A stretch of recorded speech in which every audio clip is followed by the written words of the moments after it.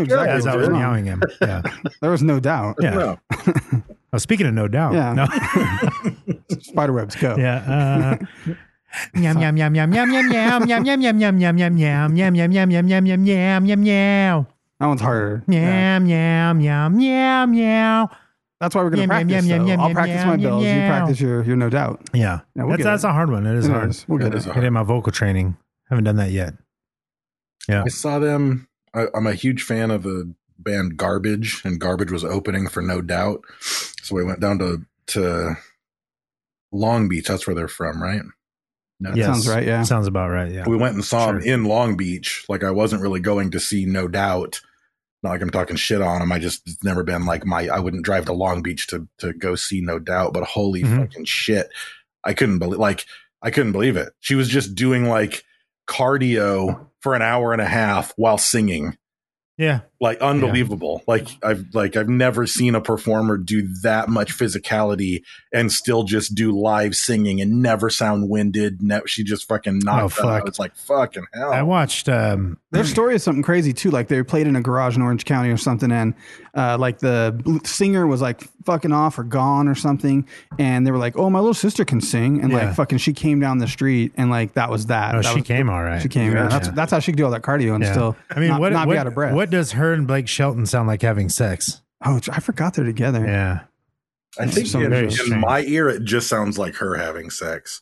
Maybe they only do reverse cowgirl. He insists on it. Yeah, he sings old George Strait songs while he's fucking her. Why old George Strait songs? I don't know.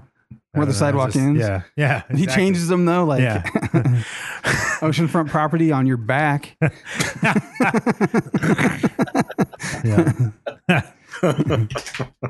Where the penis tip ends and the road begins. Yeah. They're just all sexual spoofs. Like, yeah. I like it.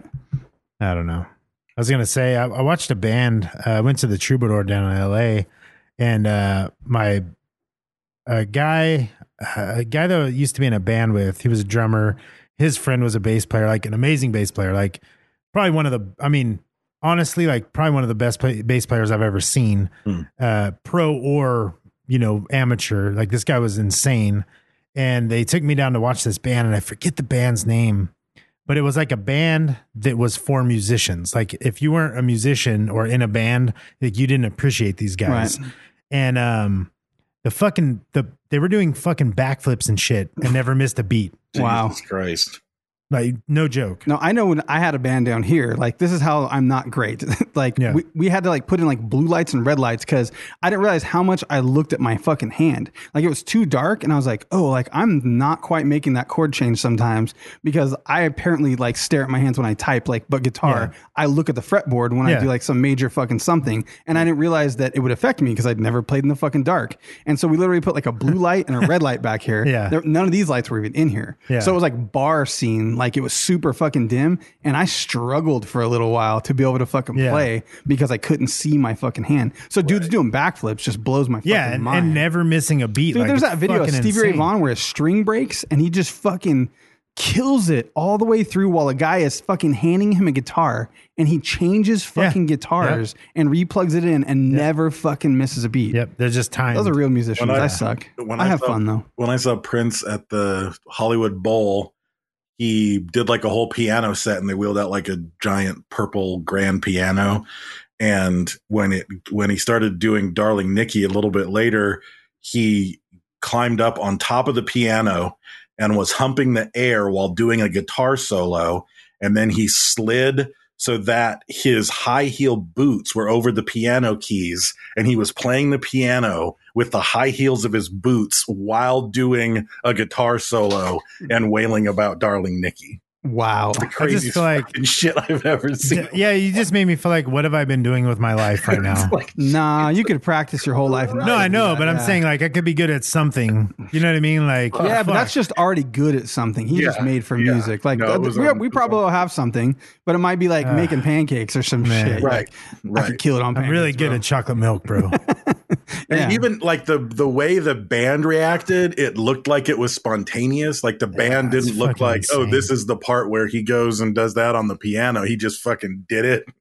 Yeah, that was ridiculous. I think we need a shirt that says I'm really good at chocolate milk. Speaking of Prince, Speaking of Prince, I found check this out. I'm gonna write it on paper in front of me. I'm not even gonna write it on my pen. I found Dave. If you're a Magic enthusiast, if you play Magic, I found Dave, and you're a Prince fan. I found him a Prince playmat. Fucking dope! I can't wait to. By one of the original Magic artists. Yeah. So you texted me, and I think within 90 seconds. I was entering my credit card number. Yeah, I knew. Yeah, the conversation was funny. He's like, I just told myself I wasn't going to buy shit I don't need. I was like, yeah, but you fucking need this. I think I finally got... You're fucking right, I do. I haven't even played Magic in 2 years, and that didn't fucking make me I didn't pause. I was like, I'm going to play Magic again, and I'm going to use my Prince mat. Yeah. I'm just going to secretly start like a t-shirt company that's just Prince shirts. Because I know I could survive off Dave target alone. Off Dave. Yeah, just Dave alone. As soon as he sees it, you're like, fuck it. I think I got burned on one of those like Instagram fucking ads that it's like, you got 15 minutes left to order. I ordered the atomic bomb explosion lamp or whatever, that fucking badass one that looks like an atomic cloud. And it was like, oh, it's like $17 if I get scammed to get scammed. No money's come out of my account. There's no weird credit card activity. I got charged for it. I got like, it's been shipped notifications. I got like a tracking notification at some point, but it's been fucking months, weeks, dude. And I'm like, I don't think that shit's going to show up. I don't know probably if I blame it's probably from overseas. Or if it's such a good scam that they lead you on until it's like, it's too so late. Much time it's too late to file a claim. Yeah, it's too late to file a claim. Or it might be some shit like that. I'd be surprised, man. I've seen that shit everywhere. Like there was some money into marketing that thing. I don't know if like that wasn't just. There's a bunch though, dude. It's probably shipped from overseas. I get one like that about guitars though, and it's like these are like they say Fender, like and it's like $140. Like I'm like, it can't be. Like all these guitars are like they look like American Fenders. They're knockoffs. I don't even care if it's a knockoff. I'll give you my $140 if I really get the fake guitar. Yeah. Right. You know what I mean? I don't care. Yeah, I'll put that it's fucking like neck on something else. Like you can go on Wish, order a bunch of shit, and then sell it for more here. Some of that Wish stuff's real. I hate to say it, Brent, but that's not going to be a real nuclear explosion when you. Yeah. I know. I wasn't holding my breath. Just making sure. I thought about it. I was like radiation exposure. They couldn't do it. Like for this safety is uranium. Reasons. It just comes in a uranium bar. Yeah. Like sprinkled real fucking cesium on it. It's all now with real cesium. Yeah. Put it in your queef. Oh, that's right. We always like to shout out to Patreon at the top of the show and give some love to our patrons. Our patrons are the ones who allow us to keep on trucking. A lot of the Patreon money that we get, we end up sort of, reinvesting in the community by shipping out a ton of shit to you guys. And we also use it to host and to upgrade equipment and to buy more ramen noodles and whiskey for our own homes.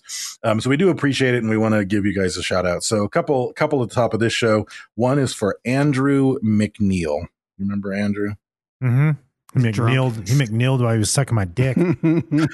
That's a sandwich. Yeah, it's a sex move where you eat a fucking Egg McMuffin and then give a blowjob. Yeah. Yeah, it's called the McNeil. He ate 2 Egg McMuffins because they were 2 for $5. Yeah. Yeah, you eat some eggs and eat my dick. That's how it works. And then he got a beef patty. It's called the Egg McNeil. There you go. So thank you, Andrew McNeil. Ivan Mestrovic. His grandmother was actually the Russian babushka that had the original cesium queef. Yeah. Is it Ivan or Ivan? I don't know. I don't want to say like Ivan to suck your dick. That's what it says. Yeah, that's basically 7 degrees of sucking dick. We're gonna make it. We'll make it happen. We'll make it work. Yeah. Next is simply Baltazar. We don't have to do anything with that one. Yeah. I mean, he's the Balzar. Yeah. Baltazar. Yeah. Shane Thrift with a Y, a jaunty Y in Shane. Yeah. It's a cheap blowjob. It doesn't cost much. Yeah. I mean, there's expensive hookers and cheap hookers. Yeah. Thrift is a cheap hooker. Yep. And then the podcast Nerds on Topic. I got nothing bad to say about him. He's awesome, actually. No, he gives great blowjobs. And they're free is the thing. That's why I don't want to complain. He doesn't. He actually pays us. Yeah. He gave us Patreon money. Yeah, he gave us Patreon money to blow us. Yeah, he just hasn't got to you yet. Oh, okay. Yeah. I didn't see it. His knees are still sore. I should thank him because when we went to the last Anaheim meetup, when I had my first ever Ultimate Burger at the House of Blues. Me too. I had a piece of yours. He bought me that Ultimate Burger in order to blow me. Did he? Oh, wow. Yeah. Wow. So. He's actually a really good artist, though. He drew a super cool picture of us. It's got Trent in the picture. It's not me because he's holding a fat joint that looks like a carrot or something. The joint's so big, but he's a good artist. But his last name is Workman. Carrots. His real name is Workman. And he's drawing pictures of carrots. Yeah, so I don't know none. It all goes back to blowjobs. But if you do want to listen to a nerdy podcast, it is on the Podbelly Network. It's on topic, not like ours. On topic, and he is. It's both a patron of ours and a podcast on the Podbelly Network. So. It's a twofer. And then finally, we want to give one shout out posted in the group. Joseph Caldera made a post about a GoFundMe for some medical problems. He's got cancer at the moment. And I wanted to give a shout out. So if any of you didn't see the post and you're inclined, either go to the Sofa King group or get on GoFundMe and do a search for Joseph Caldera. And if you can, even just a couple of bucks will help. But he's just trying to cover his medical expenses. So yeah, there's a ton of us. If everyone just gave $1 or something, I mean, whatever you can. If you can give $100, give it. But if you can go over there and throw $1, that's huge. Yep. So we got a hot sack, Dave. Before we forget, my sack's hot. We looked all over the internet. We checked the Facebooks, we checked the Reddit, and then finally we landed on Instagram because I remember El Yucateco LA. It's like, I don't know, that's a different El Yucateco Instagram account. Reposted one of our fans because that's how famous we are. It's like, that's the Mexico El Yucateco Instagram account. That's not even the one in America. Yeah. So we've crossed borders now. We went international. That Brenner National was a slip. Yeah. Sorry about that. Sometimes I think globally. But yeah, just Nick won. His name always throws me off. I always think it's Yuneri Dietrich. We bring that name up because I think it's like Just Nick. I don't know. There was her old like name was something weird like that, but it's not. This is some dude named Just Nick. But he won for posting some kind of crazy bagel sandwich. I can't tell because the original post was in English and it is now in Spanish because it's from the Mexico Instagram. Oh, wow. Nice. So basically, they're going to come and kill you. Maybe it looks good though. It's like a bagel and cheese. Maybe there's salmon under there or something. Like maybe it's the lox and bagel thing. He posted a different picture. Avocados on that's it. A different picture. Yeah, and a bunch of green sauce. So it does look delicious. I've switched up and I didn't. Are they? I've been using a ton of green sauce. No.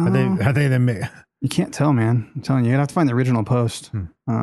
Which I couldn't dare click on it and find the original post. Here it is. It says poached eggs, salmon, and Mexican cheese on a bagel.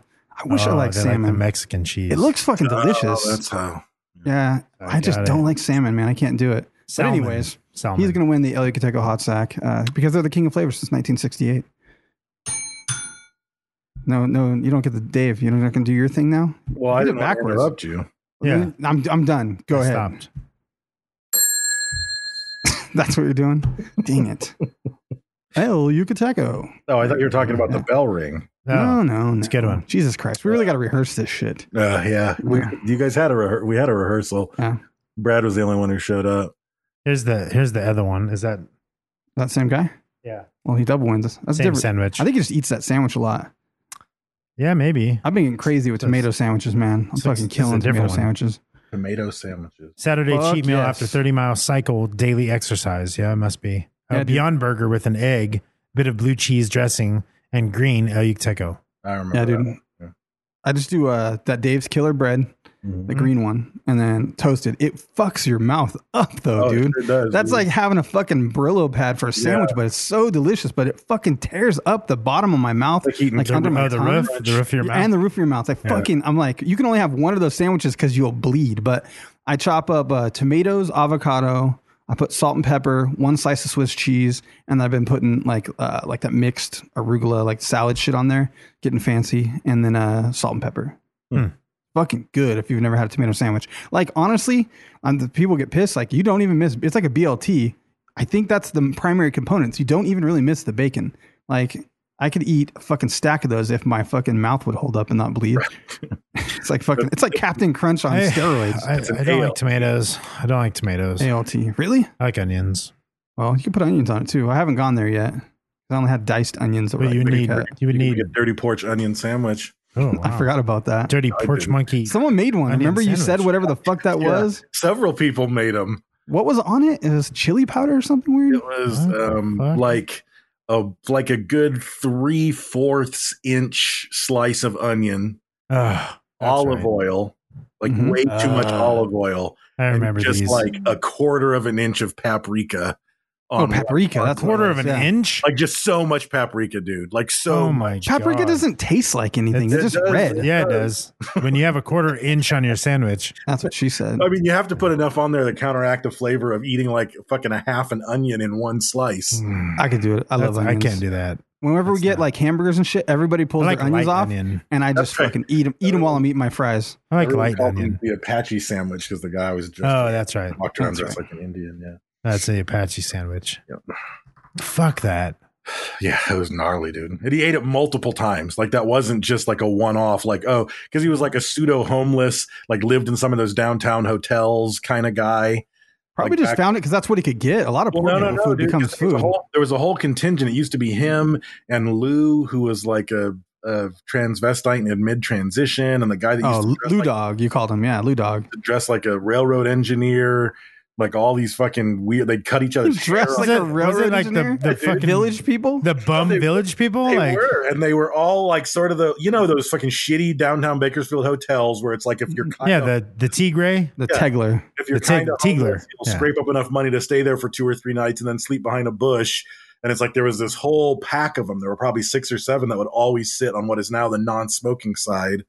And I sat there and watched him make that sandwich. I probably watched him make that sandwich a dozen times over the course of a year. Like that was a go-to sandwich for him. Because the first time it was like, oh, this guy just came up on an onion, some bread, and some paprika and some olive oil, and he's doing the best he can. Maybe he like burned his taste buds out with crack or some shit. You know what I mean? I don't know. Or snorting something. He had no sense of smell, so he couldn't taste. Yeah, So he needed like extreme flavor. Yeah. So our topic today is Atari, the Atari Corporation. I still have mine. Still got it. I don't have the 2600. I have the 800 XL, but I still got it. Yeah. I wish I had my 2600, even though I have My buddy had a 2600. I was at his house I all don't the even time. I want just played one. on his. It's just they're old. I almost bought one at the swap meet a while back, but it was like I didn't have the power cord, so I was like, I'm gonna have to chase that shit down. No, that's the key. Like I You can buy them. like theoretically I want one, but when I was doing the research and I kept seeing like photos of brand new ones with Right. like the little case that you could put all your cartridges in, and they were all like brand new out of the box. I wanted those. Like I don't want some fucking the rubber cap is gone off the joystick. There's no fucking. Yeah. I can't plug it into my TV anyway. Like Yeah, you don't have the cable. yeah, no, like, it's hook a nice, up, it's, like- a, it's a romantic. Oh, it's the UHF like fucking little Yeah. forks. You have to Yeah. loosen the screws. Yeah, there's probably a converter like There it is. There's I'm a sure box, it exists. Yeah, I say we buy one. And I'm gonna cut a hole in the wall right there and put a TV behind it and frame it in, so it's just sitting there ready to go. You can just play Atari right there at the wall. And Or just make a realistically- game station like Dan Camarillo. Yeah.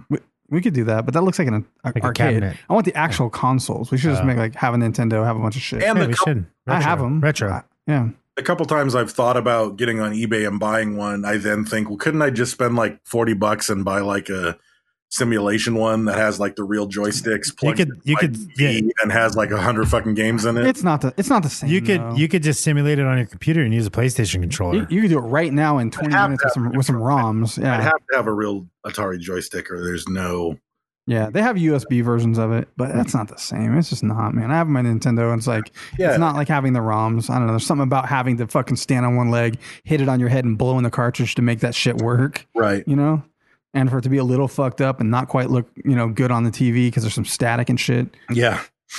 So I don't know. I wanted to look into the company because I knew that they, obviously were influential in video games. I had no idea how, not just influential, instrumental they were in. Did you know Steve Jobs and Wozniak worked there? Man, yeah.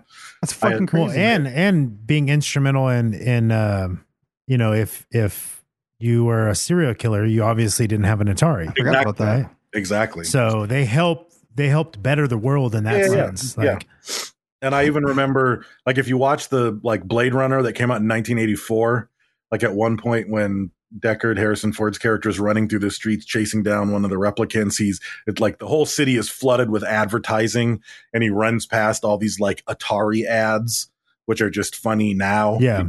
It's like you would not see that. And the film was supposed to occur in, I believe, 2019, something like that. But anyway, the thing that I thought was awesome was when they made the sequel to it, there's still giant Atari signs I kept with it. like in the city, and I was like, okay, hats off, you kept the Atari. Like I watched a shit ton of Atari commercials while I was doing this research. God, they got fucking pretty wild. Like when they had the Atari Jaguar, they fucking had a dude with a blow up sex doll, and it's all Atari Jaguar. Nothing else is fun anymore. And he's just sitting there with a fucking sex doll. Wow. Dang, this is for kids. Yeah. It wasn't. yeah, it was a different. It was a Yeah, that was different a time. It was a NBA different and time. Primal Rage and shit. But that actually looked pretty good. I don't remember Atari having a console that did that. Yeah. The Jaguar was badass, dude. I'm not gonna lie. Yeah, it had CD-ROM. They were crazy fucking expensive, but my friend Crazy Phil had one, and we used to just fucking sit like it was a full generation ahead of anything else that was out. It's just that it was so expensive, and nobody like they couldn't, because it was so expensive. All the developers were like, I'm not going to develop something for this console, and Atari wanted exclusives. So it's like, I'm not going to develop something just for an Atari console that no one's buying. Like, I didn't realize how many times Atari changed hands too. The Atari wasn't Atari at that point. Yeah. Like it was a wild story. I learned a lot from this, actually. I thought I knew more about Atari. Yeah. So, and of course we'll touch on the infamous burial of the ET cartridges. I watched it. I watched Game Over, and I watched just a bunch of clips of the excavation. Game Over, it's actually a decent documentary. Yeah, it's good. Yeah, it's good. Did you ever see that, Brad? I have not. Okay. Came out it's a little bit. It came out a couple of years ago. It's not like a recent thing. Don't spoil anything for me, okay? Okay, I won't. They don't find the cartridges. I know that's a lie. Yeah. I could be. You can clearly not choose the wine in front of you. My intellect is dizzying. So watch out for it, bro. Right. So, the modern day industry of video games, even like the home gaming industry, it all goes back to Atari, and its two founders, Nolan Bushnell and Ted Dabney, were the two founders of Atari. And they did my amazing business plan of only starting with $500. Like everyone kept saying $250, but they both put $250 in. It was $500 total to start the company. Right. I saw on an interview he talked about it, but that's always been my secret to success. Is everything I've ever started was with $500.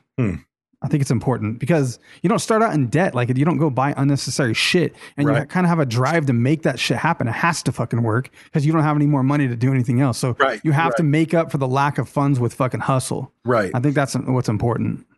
And then if you need better equipment, you start making money to get the equipment. Right. It causes you to reinvest because you have to reinvest because you need the fucking next thing and you only have enough money to do it. Yeah. And I also, I like it's a story of like being all in. It was like everything they did, they were all in. Like if any one of the things that were massive successes was a massive failure, their entire company would have fucking gone belly up. Yeah, they said that they were constantly, they didn't actually make a profit, or no, they didn't have any venture capital funds until the company was making $40 million. Because they said what you don't realize is like to scale, when you're proportionally working with these sums of money, because you might be selling $32 million in video games, but it might be costing fucking like $31 million. Right. You're just behind. You're just behind. You're just moving larger sums of money. You know what I mean? You're just flipping $1 to make $2, but it's always close. He said every time there was payroll, he was fucking sketched out, like to the point that he talked about, he told a story about getting medical benefits for the employees. And he said like a bunch of the employees were like 16 and 17. So like it was some weird unheard of thing where they could get really cheap medical benefits, but they made the mistake of putting orthodontics into the contract. And he said like the next week when they rolled out benefits, like every girl, like 200 girls with braces. And he was like, God damn it. Because I just got done making Frogger.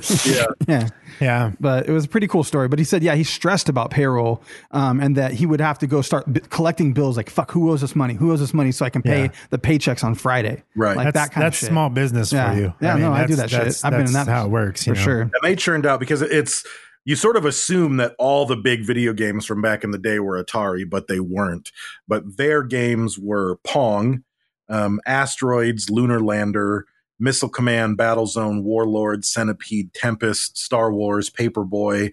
Like those were their big coin-op games. They're horrible. They're fucking no way, awesome. dude. I had a bunch of those games, dude. But when you're looking at like, when you think of Space Invaders or Pac-Man or Donkey Kong, like those weren't them. Yeah, I didn't associate Mario with Atari. I was like, oh, weird. There was a Mario game on Atari. Was there? Yeah, there were a couple. I think it was like a Donkey Kong style Donkey thing. Kong was Donkey one. Kong Jr., I think, was even on there, because it was the only platform. Like there was no platform. Like and that was part of the. I mean, we're jumping way ahead, but that was part of their initial success, and part of the model that still exists today was all of a sudden Space Invaders makes video. I mean, they're releasing games, but nothing takes off like Space Invaders. But I think Tadai did Space Invaders. Whoever did Space Invaders, like they don't have an Atari 2600.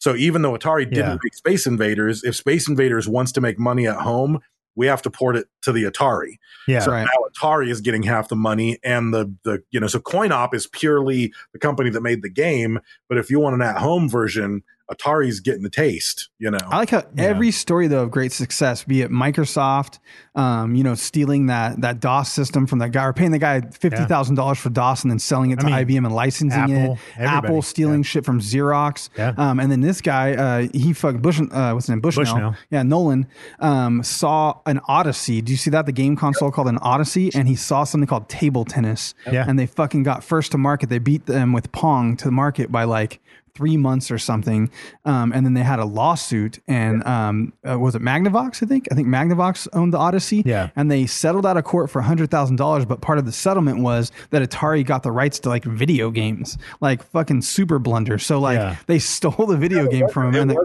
It wasn't that. It was that they were in the clear. They settled with Magnavox. So the fact that Magnavox now owns Pong, basically Pong-like things and video games, Atari already paid out. Right. So Magnavox can never come at Atari again for Pong or video games, but they could come at everybody else. So and then Pong, they could only do Pong in like some arcade version because the way the monitors worked or something, they were trying to figure out how to like make that shit work on a regular TV, because you had to have some special fucking raster monitor that was like 10 grand and shit. And they figured out, like, they made a Pong, they were trying to sell Pong to everyone. And he told a story about putting it in the lobby of the place they were at, and he got a service call. There's like some famous story about they received a service call because the Pong machine wasn't working. He's like, well, God damn it. Like, why isn't it working? It was because the quarters, they had a fucking giant, like, horsey ride fucking can on the side of it, and the quarter thing had backed up and the mechanism wouldn't work because it was so fucking stuffed with quarters. And so they looked in their bank account and they had exactly enough money to make 11 more Pongs. And so they fucking spent all their money, like Dave said, like all in on 11 more Pong machines, knowing that like, well, we could sell them to a pizza parlor, or we'll make enough money in fucking quarters to pay for these fucking parts because they're going fucking crazy. Super cool story about them calling Sears, and they told him, how many can you make? Like, one salesman at Sears had a great deal last year. Like, they tried to sell to all these people, but the guy at Sears, one of the salesmen, had made a ton of money selling pool tables or something to bars. And then he was like, oh, I fucking bet I could sell this Pong thing. How many can you make? And they said, we thought we could make about 30,000 or something. So we told them we could make 50 or 75,000 units, and they ordered 150,000. And he was like, fuck, I can't make 150,000. We can't afford to fund it. He said, well, let me fucking introduce you to my friends at Sears Financial. And they fucking put him on the phone with some fucking loan guy, gave him the fucking capital loan to make it. And they made over 100. They made 200,000 of those fucking Pong units. Because you need Sears extra. Bought them. Right. So, that's crazy. just fucking landed it. I think that was Pong. I think that was the 4-player Pong, or Pong 2, not the original Pong. Right. Because the original Pong, they think there were maybe a maximum of 12,000 ever made. So the reason they made 4 is because they couldn't justify the cost of the machine, because they were trying to get as many quarters into the machine per game as possible, because the machine cost 15 grand to make it because of the type of monitor. And that's where like fucking Woz came in, dude. Steve Jobs was like hustling Woz to work after hours, even though he didn't work for Atari, but Steve Jobs worked at night because, 1, he wouldn't wear deodorant and he stunk, and 2, he was an asshole, so none of the people would work with him. They wouldn't work with him. So fucking Nolan Bushnell put him on the night shift at Atari, like checking, like troubleshooting circuit diagrams and assembling boards. But Woz would work at HP, and they were best buddies, and he was like right up his alley, so he would come hang out with him all night. But he was secretly getting Woz to do shit, and Bushnell knew it, and he was like, well, fuck it, I'm getting Wozniak and Steve Jobs for the cost of just Steve Jobs. And so he knew that Woz was working with Steve Jobs, and they had a problem on what's that fucking game? It's the colored crazy stuff on the top. Oh, Breakout, super famous game, Breakout. And it was costing them a ton of money to make the game Breakout because it used 100 chips, like 100 of these little integrated circuits to make one game. But that was like, they needed it to be under 50 chips. So Bushnell tells Steve Jobs, hey, I'll give you a bonus. I'll pay you $700 for the job of figuring out how to get it under 50 Breakout chips. Under 50. Or to get Breakout to work properly. And if you can get it under 50 chips, I'll give you $5 grand. So Steve Jobs goes tells Woz, hey man, we need to get this done in 4 days. Nobody fucking said 4 days. Steve Jobs said 4 days because he wanted to go like work on some hippie commune or something in Seattle in 4 days, and he wanted to have money in his pocket. So he tells Woz, I'll split the $700 with you, and doesn't tell him about the $5 grand. Woz and him stay up for like 4 days straight, and that's a lot of money though. They got it done. Fucking $5 grand's a lot more though. Yeah, well, fuck yeah. Yeah, and so they get it fucking done, but it's so good that it wasn't mass producible because no one could do it but Woz. Like Wozniak did some crazy shit that they couldn't farm it out. The other companies were like, I don't know how, we can't figure out how he did it. We don't know. Like, we can't do that. Only he could do it. Only he could sit there with a fucking soldering iron and code whatever the fuck he coded to make it happen, because it was so like inventive and just ingenious that they couldn't do it. So they ended up having to use like 70 chips or something. They couldn't quite do it. But they still moved on with the game. But like later years, dude, like Apple times, fucking Woz got pissed because he was at a barbecue at Bushnell's house. Oh, and they heard about it. And he's like, 5,000? Hey, what'd you spend that $5,000 on? He's like, what $5,000? Fuck. And he was like burnt. And like Steve Jobs like got all weird when they asked him about it, because he said he always split everything with him. But the cooler part of this story is he leaves HP, Woz leaves HP, and Steve Jobs leaves Atari, and they start doing Apple in the garage during this time. And they build Apple, and they have the first like Apple computer, and they need capital. So they go to Nolan Bushnell and say, hey, for $50,000, I'll give you a third of Apple. And he fucking was like, I was so smart, I said no. Because he's like, no way. I don't trust that crazy, stinky ass hippie Steve Jobs. He's an asshole. I'm not going to work with him. Yeah. And so then he had a quote that said, it's kind of fun to think about now when I'm not crying. Yeah. Right. Yeah. Fuck yeah. He could have owned a third of Apple. It's one of those things you kick yourself in the ass about. You know, everybody's had that. Have you guys played the giant Atari, or what is it, Space Invaders? They have one at John's Incredible here. Dope, dude. It's giant. It's fucking huge. They have the giant screen. They have a giant Space Invaders, and there's a giant 4-person Pac-Man. Yep. Both fun. They're great. So these two meet in 1969, and they work for a company called Ampex. And keep in mind, like, there aren't video games. Like, there's no such fucking thing. So these guys are part of a handful of people, because they're computer engineers and computer scientists, and specifically at MIT and University of Utah, and some of the handful of schools that had a computer department.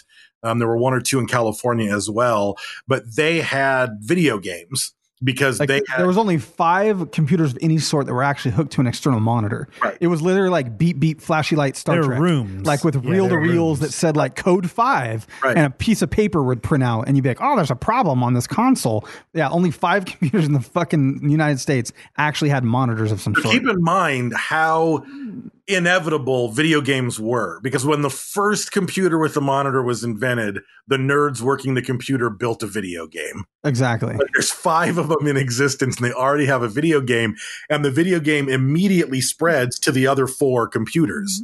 Like, before the internet. Yeah. Here's the code. Like, you know, we all fucking know each other. Like, you came to visit my lab, you saw it, I'll give you a copy of the code, and then you go code it into your own machine. So these guys played a game called Space War, that was developed at MIT in 1962 by a professor named Steve Russell and 2 of his students.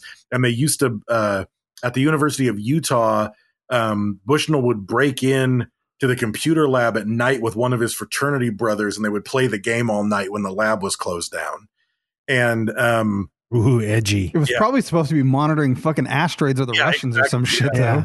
But he also worked at an arcade, like an old school arcade, and like pinball. There's fucking pinball like in and Michigan, shit. there were some old arcades, and they were these weird games of chance and challenge. Like, you put in a quarter and have to fire a fucking horse up a hill and hit it. Well, your token would do the work. Yeah, like your token would have to roll down a thing and hit some slot or something. Or there was some kind of a mechanism that you would control and fire the trigger, and it would physically fire some shit inside of the game.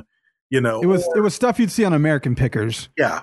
Or the big target shooter things where you like all the moving stuff and you'd shoot those, and you know, it was stuff like that. And it was pinball, because pinball started getting invented in the 1940s. So that's what the arcade. Oh, did you have the rolly balls? The fucking ski ball. Yeah, there you go. Yep, all that kind of stuff. So if you ever go to an old school arcade, a lot of times at amusement parks, they used to, I don't know if they still do, but they would have like an old timey arcade a lot of times in amusement parks, and you could go in and play some of these old games. But again, that might have just been a Michigan thing. But so he's studying this. He's played computer games. He works at an arcade in the summers, and he thinks, if we could fucking make one of these be a coin operated quarter based thing, we could make a killing on these games. So he starts to think about making, cabinet coin-op games. And that was when he ended up going and seeing this is actually before that. So he's into pinball. He's looking at all this stuff. And the two of them work for a company called Nutting Associates. And they make a game called Computer Space. Yeah. And I'll post there's a video where you can see the game. Computer Space by Nutting Associates. Yeah. Coming to an arcade near you. It was the first ever coin-op video game at an arcade. Right. And there's a handful of them that are still out there. There's a video that I watched of a guy. I think the guy owns an arcade and just got one because he's like taking the back off and showing you how it works and playing it. And it's fucking impossible. I mean, you look at the game mechanics, it's just a fucking impossible game to play. It's just like stacked against you at every turn. But you play a spaceship and there's two other UFOs that are linked, so they all move in the same exact direction. And you fire bullets at the UFOs. And the reason you die is because you start steering the bullet with the same controller that's steering your ship. So inevitably, you're just watching the bullet and steering the bullet into the UFO, and now your ship's doing some stupid shit and getting shot by the enemies. But they didn't have the D-pad yet. No, they didn't. But he even like takes the back apart and shows you the circuit board, and he even shows you like there's no such thing as a graphics card. So there's all these like dedicated like fucking diodes and circuits drawn for the graphics of this ship and that ship and the bullets and the stars, and you can track where each of them go. It's just this ancient ass fucking thing that came out in it was developed in the late 1960s. It came out in 1971 and they made 1,500 units. And it didn't do shit because no one could play it. It didn't take off. Like they would send it to a bar and all the drunk people were like, what the fuck am I supposed to do with this goddamn thing? So it did really well at college campuses where people were studying computers, but not much else. But it did give them enough seed money to start Atari. So they split off to Atari, and that was when they saw the Odyssey system. Well, Bushnell starts Atari in his daughter's bedroom. Like he turned it into like a fucking lab or whatever. Yeah. And Atari, it's a Japanese term that comes from the board game Go, which means something like to hit a target. It's kind of like saying check or I'm about to win in. Yeah. It's like check in chess. Yeah. So if you say Ataru, it means you're about to win. And he changed it to Atari. And the other ones that he thought about were Sente and Hane. Now the first one was Syzygy. Syzygy. Yeah. That was the first one. And he wanted to do it, but like a candle company or something already had it. Company called Syzygy. So they end up, again, it's prohibitive because everything's too expensive. So you can't really build the cabinet games. And then they finally came up with what they called a spot motion circuit. And this allowed them to do up, down, left, right on a screen. And it changed everything in ways that you wouldn't even think of. Like they couldn't even, like that was almost an impossibility to pull off, and they pulled it off. Like how do we build the hardware, like the computer hardware? How's the circuit board going to look? How do we build the physical hardware? What are the buttons going to be? What are the ergonomics? Fucking, how do we write the code? Like there's nothing there even a joystick is like, it's fucking completely original. Yeah. You know what I mean? I mean, it comes out, I guess not like out of a fighter plane or something. You would kind of conceptualize controlling it, but that's the only thing it could be likened to probably would be a plane. You know what I mean? That you would use a control like that. Right. So then he sees the Odyssey, comes back with the idea for Pong and makes Pong better. And they even argued, Pong is different. And they show all the reasons that Pong is different from the table tennis on the Odyssey. And I had an Odyssey 2, by the way.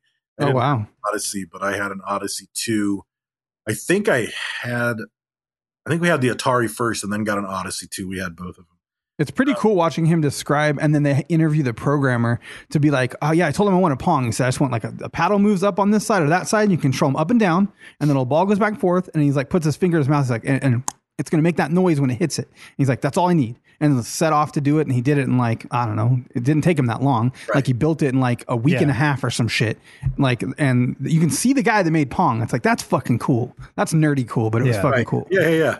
And it was a guy named Al Alcorn who sounds like a patron. It was, it was like, one of our patrons. He just got hired. He'd never played a video game or seen a video game. He was just a computer engineer, and he was fresh out of the boat. And they were like, this is what we're after. We're building a game called Pong. This is how it's got to work. So he sets out and builds it. Nobody expected it to be a success in any way, but it was a fucking huge success. And people like a lot of the articles that I read said that the reason that it was a success that it was is because it had sound. Yeah, probably the audio visual synergy of it all. Yeah. He said that employees were coming in early to work just so they could fucking play that shit because they had him in the lobby. And he went down, they went to a place called Andy's Tap Tavern where they knew the owner, and they were like, can we put this in your bar and see how it does in a bar? And again, it was a huge success, and the owner said that people started coming to the bar just to play the game, and they wouldn't even buy any drinks or hang out. Like they were just going there to play the game, and then they would leave. That's funny. Yeah. So, and that was the prototype machine. So they went to Bally and Midway, two other huge video game companies from the time. And that was when they said they were going to manufacture it themselves. But I didn't know all that about the hustle through Sears. Yeah, they called Sears Roebuck. They had gone to everyone. Everyone turned them down. And then finally, even Sears had turned them down. But they got a hold of just like a single salesman that made a decision because he was like a buyer.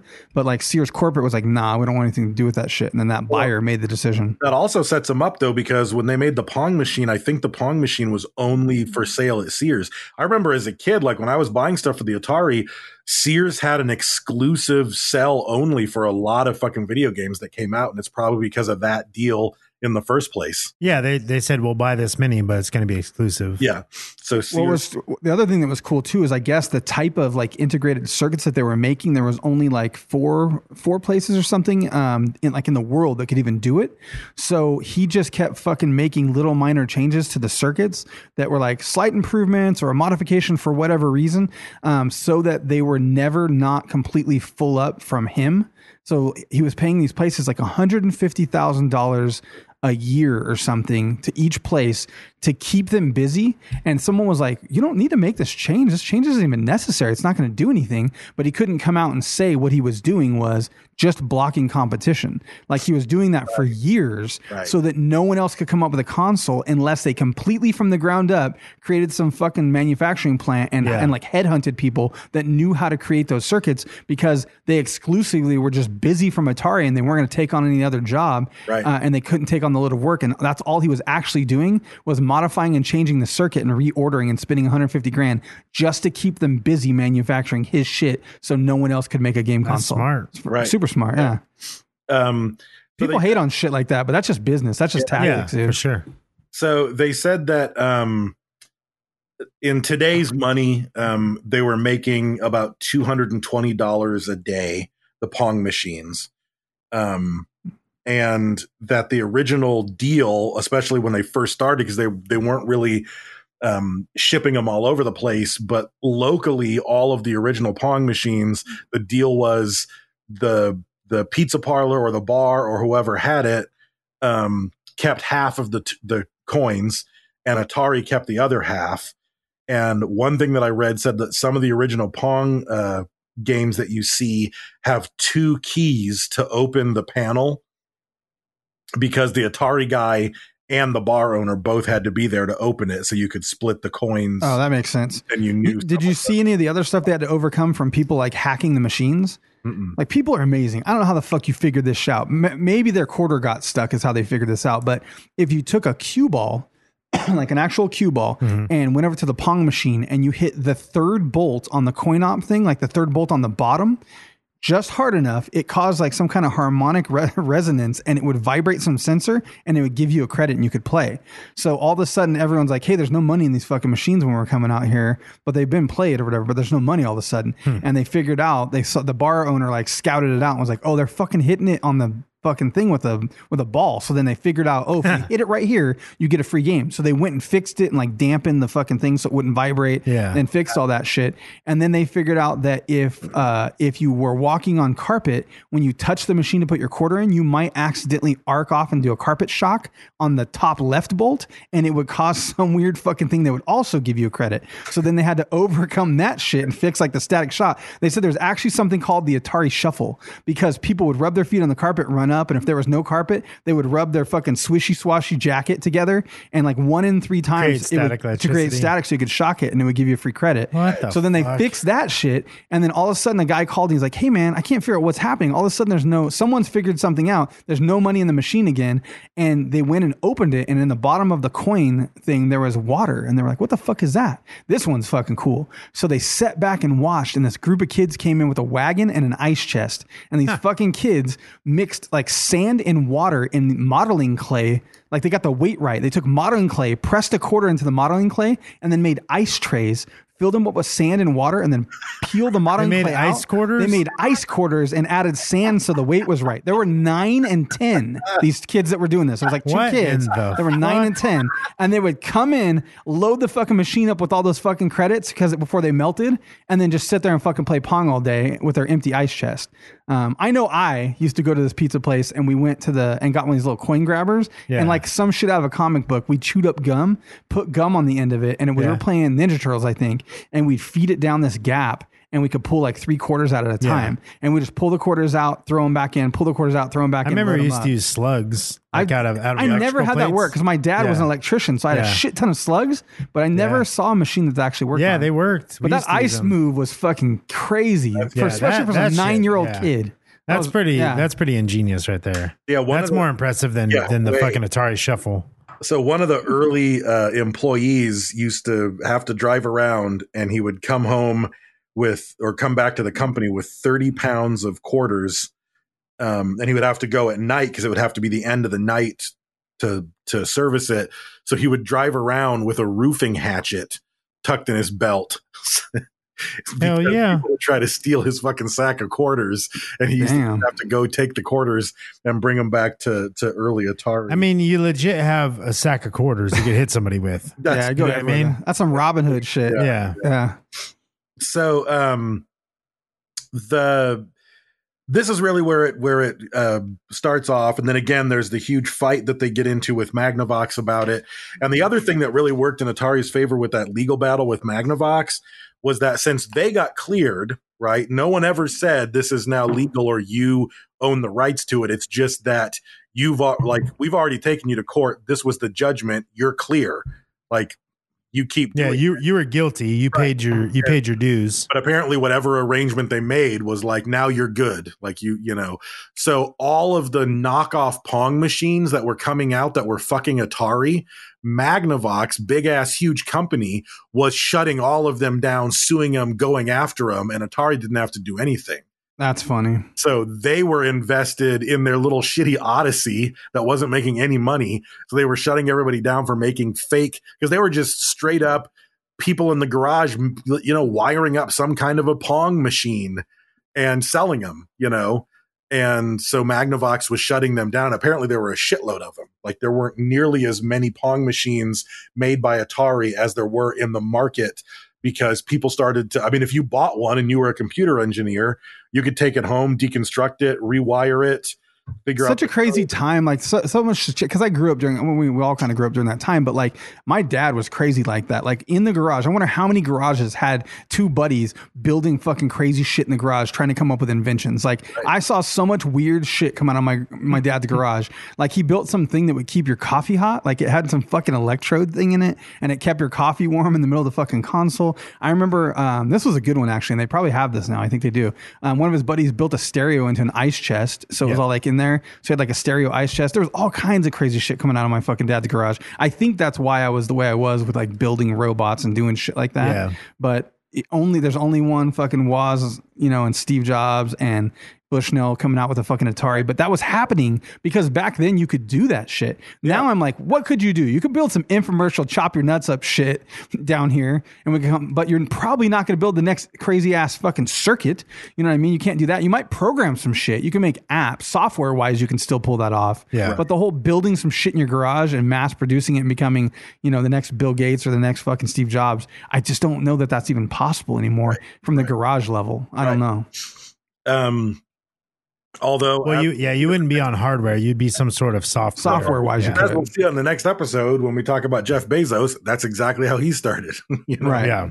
And this that was was still an earlier Everything time. starts in a garage, but it was significantly later than this, right? I mean, that was for sure 90s. But so the Ted, one of the co-founders, sells his part of Atari to Bushnell in 1973, and then it really becomes like when you think of like startups right now, tech startups, and like the coolness of working at this place where you can fucking do whatever and come in when you want to, as long as you get your job done, and there's booze there and people fucking party all night and whatever. That was what Atari was like when Bushnell was the guy who owned it.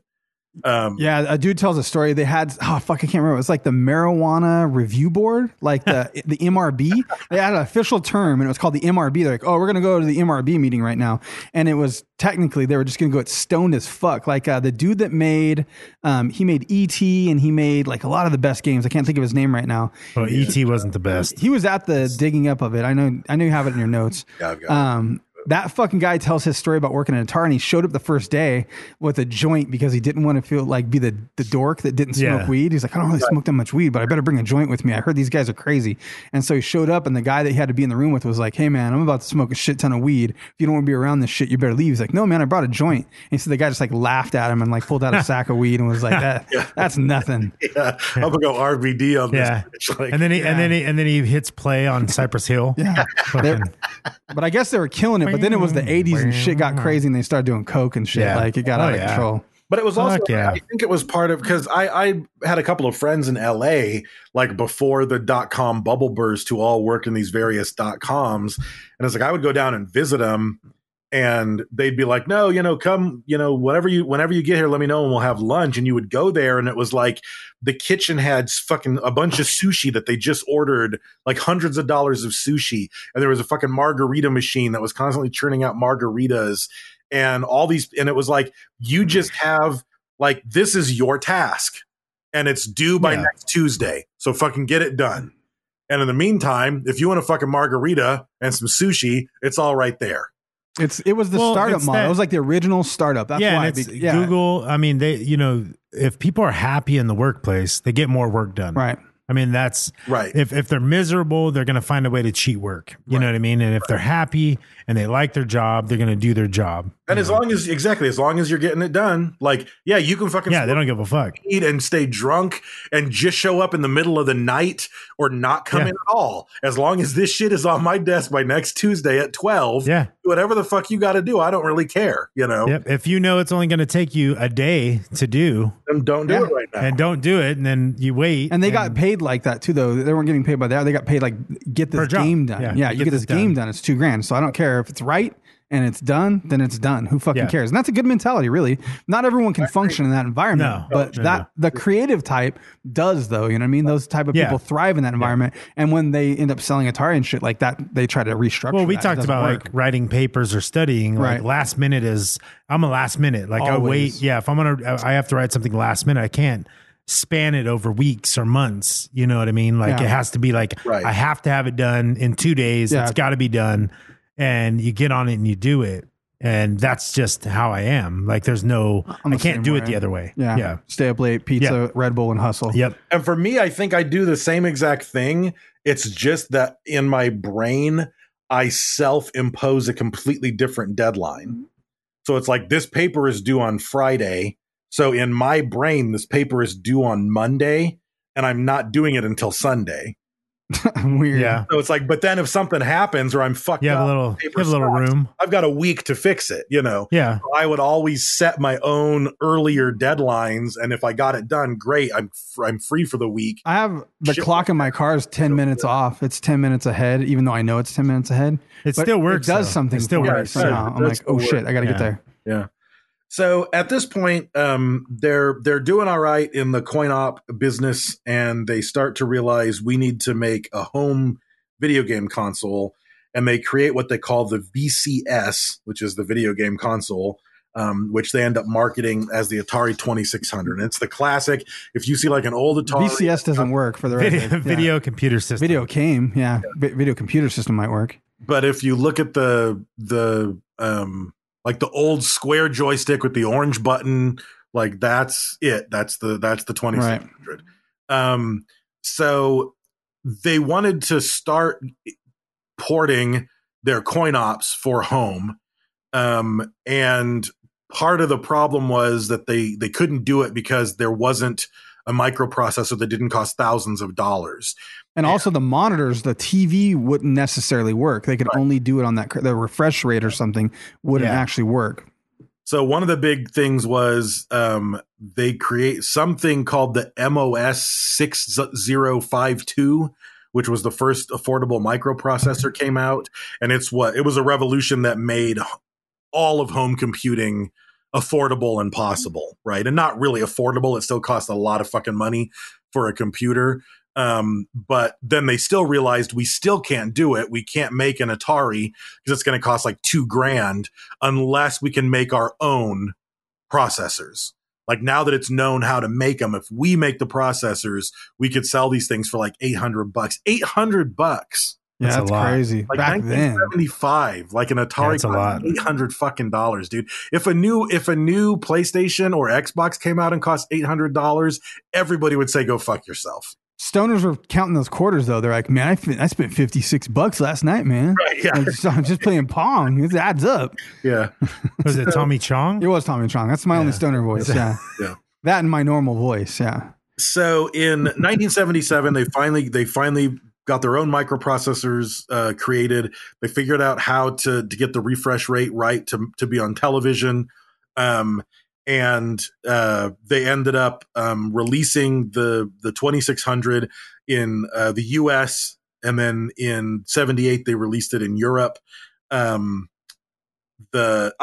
cost $199 at the time, which is the equivalent of $800 today. Okay. But the equivalent of $800. That's still, I mean, but people are paying $1,200 for a fucking cell phone. Well, know what right I now mean? you think more like PS4 or something. Yeah, you know, like the fucking Elite. But they're getting $599 they're or getting something. higher and higher. Like they're going up. They are going you know? up. They are going up. But the thing that was, I mean, all of a sudden, because this is the height of or near the height of arcade culture, right? This is when, I guess the height was probably in like around 1980 or so, but everyone's going to arcades. Space Invaders out, Donkey Kong's out, Pac-Man's out, all this shit is out. And now I can do this at home. Yeah, think of the value of like you're at the pizza place and it closes at 10 or whatever, and you're like, fuck, like I gotta go back. They don't open till 11 tomorrow or whatever. Like, but you could go home and just never go to fucking bed and play Pitfall all fucking night. Yeah, we played the fuck out of Pitfall. I can't imagine just being a parent. Like all we ever wanted to do, if we had company over, whatever, if my mom said, hey, what do you guys want to do tonight? We all in unison said we want to go to the arcade. Right. Which meant she was peeling off cash and giving it to us so we could fucking throw those quarters in. Because it's not like they were easy games. You're going to throw a quarter into Pango and you've lost all 3 of your lives in like 18 fucking seconds. What's Pango? I don't even know that game. Pango was dope. That was I excelled at Pango. I wasn't very good at very many video games, but Pango. Yeah, that was the cool thing that they got smart, was having the top fucking score in there. That's genius, dude. Where you fucking put your name in on pole position. Oh yeah, go fucking spin in that driving wheel. Yeah, put your initials on there, and you come back to the pizza place, and your fucking name's still there. Yeah. That was cool. Yep. So, but it didn't sell very well. So they only and I guess we didn't really talk about the fact that Warner bought them out. Or did that not happen yet? No, Warner buys them out like right now for $26 million. Yeah. Okay. Yeah. Yeah. Warner Communications. Warner Communications buys them out. And they're part of the that's right, because they said that their goal was to get the 2600 marketed and to saturate the market with it. Right. They spent $5 million in marketing, and they only sold about 750,000 machines because no one was buying it, because everybody was like, okay, I bought Pong. I already had Pong, and now I've got a handful of other things. So it wasn't selling very well. But when Space Invaders blew up in 1979, which was made by Taito, again, this was part of the genius was, okay, so Space Invaders, you want to be on a home console and make all that money. Taito, you're not investing in what we just invested in. So sell your shit on us. So as soon as Space Invaders was on the Atari, the sales skyrocketed.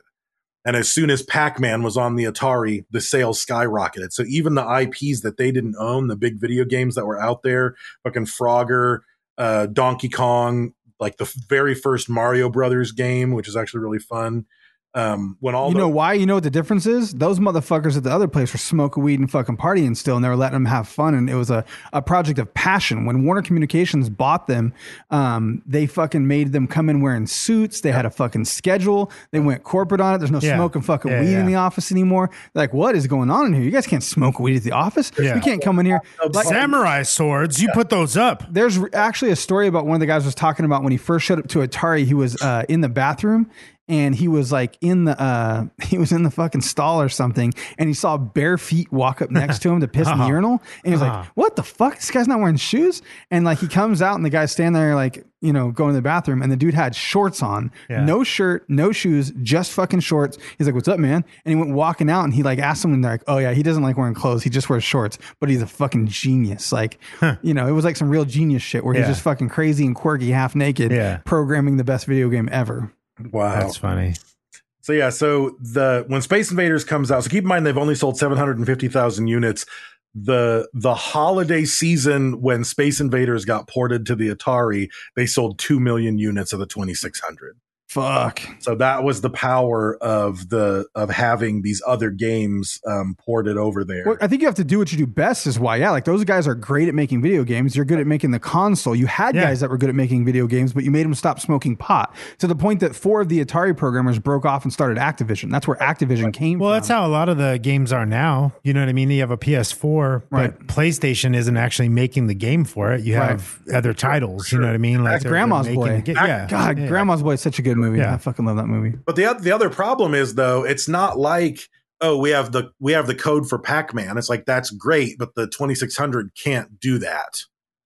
So we have to make a shitty, watered down. I can imagine I can remember one of the biggest disappointments in my childhood life was how excited I was that my big Christmas present for the year was the Pac-Man cartridge for my 2600. And when I put it in, and it was nothing like fucking real Pac-Man. No, I have it. I still have it. Yeah. The noise, bonk, bonk, bonk, bonk, bonk, like just the look, the sound. It's slower. It's lower res. So sad, dude. I was so disappointed. But even the new one, the new one that came out, the coin-op Pac-Man from the 70s, and then when they ported it to a cartridge, it was so shitty, dude.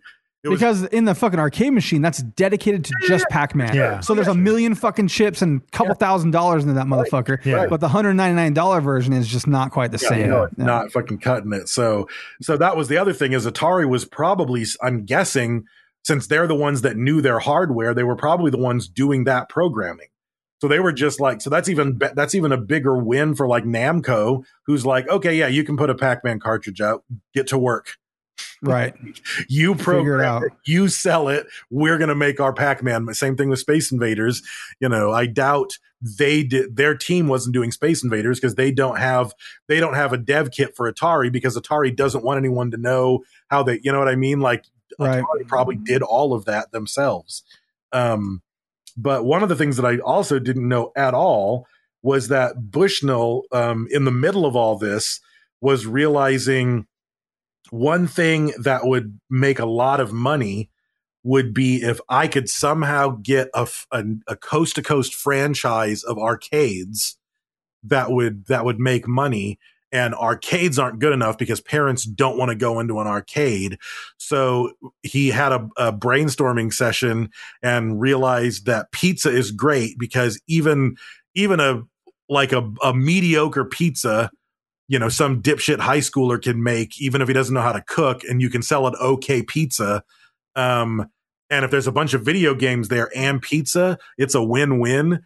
And then they were like, but what if we had an animatronic animal? I had no idea. I watched the interview and I was like, he's responsible for the Chuck E. fucking Cheese? Showbiz and Chuck E. Cheese fucking robots, dude. He made those. He made and they were creepy as fuck. Yeah. The original ones were creepy.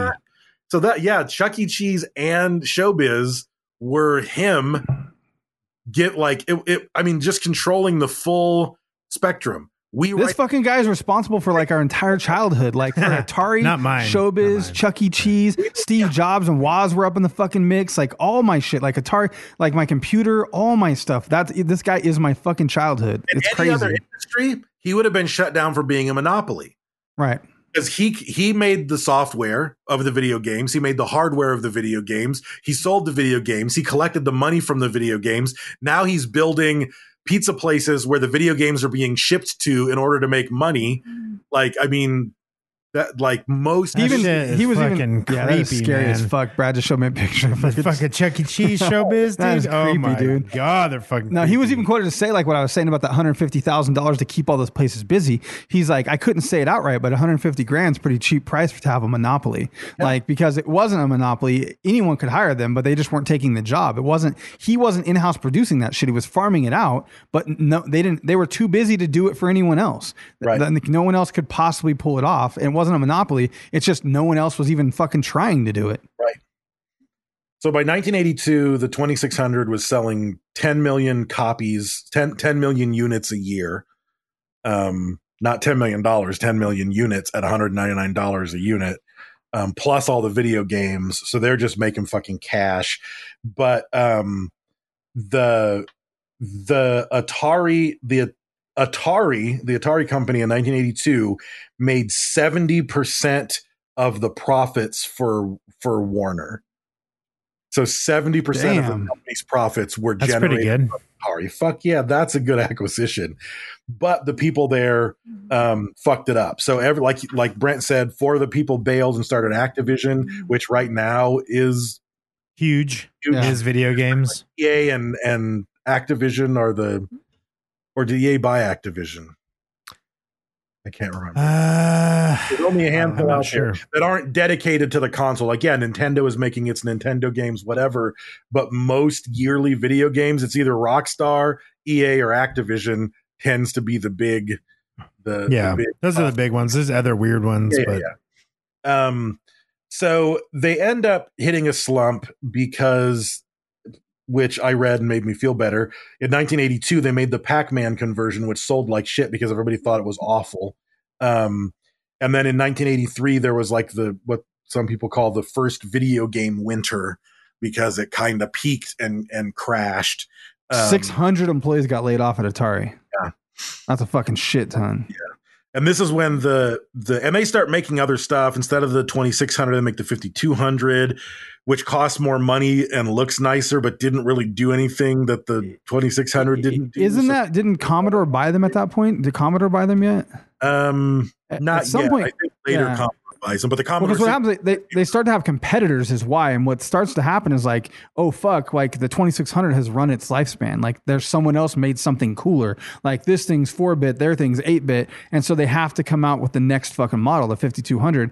But what happens is people are used to having consumer electronics. Like they've had their stereo system for 15 fucking years. It still plays fucking records. The record player is 20 years fucking old. Their TV is 12 years old and it just still shows fucking things. They're not used to, oh, it's only been 4 years since I spent $899. Well, Yeah, $199. here we go. The equivalent of almost $1,000 on this video game. And now you're telling me like, Here we go again. I got to buy another one like 4 years later. And that was a weird fucking concept for people because technology, they weren't in a situation like we are now where every fucking year you need a new phone because it's old. Right. So that was a big thing for them And it's too, also trying to convince people to do it again. A lot of parents are going to be looking at your kids and it's like, you've got fucking 30 cartridges for this goddamn thing and you want me to buy you a different one too? I do it right now. My son is like, I need a DS. I need this. I'm like, dude, you got a fucking crazy ass gaming rig. Get a you have a fucking- PS4. get a job, motherfucker. Yeah, with a fucking That's TV all. hanging on the wall and shit. Like, you do not need any other fucking crazy contraption. You could play anything on that PlayStation 4 or on your PC right now. You don't need anything fucking else. Especially back then, fucking that was like, now it's almost expected. Kids like are gonna get the PlayStation. Like that's something that all their friends fucking have. Back then, that had to be some fucking elite. I remember going to my friend's house. I did not have a 2600. I would go to my friend's house and play that shit. My buddy had a Commodore 64. I would go over to his house to play Spy versus Spy. And I remember just fucking wanting to go stay the night so we could play Spy versus Spy all fucking night. Yeah. I wanted to play that stupid game where you could hide a fucking spring inside of a dresser drawer and run around through stupid rooms. Got the 2600, and it was basically like a giant pact that we made, which was neither of us, like myself and my brother, like we don't get anything else for Christmas this year. And this is the present because my parents were divorced, although they were never really legally married. My parents were separated, and they both said, we're each in for half and you're not getting anything else. Like, we're just buying that. And then they each bought us one game. So they bought that together. Hell yeah. Each bought us one game, and that was the joint present for all of us. And then we were one of the lucky ones who had an early 2600 and could How many siblings do you have? I have 4. Was it battle fucking trying to figure out who got to play?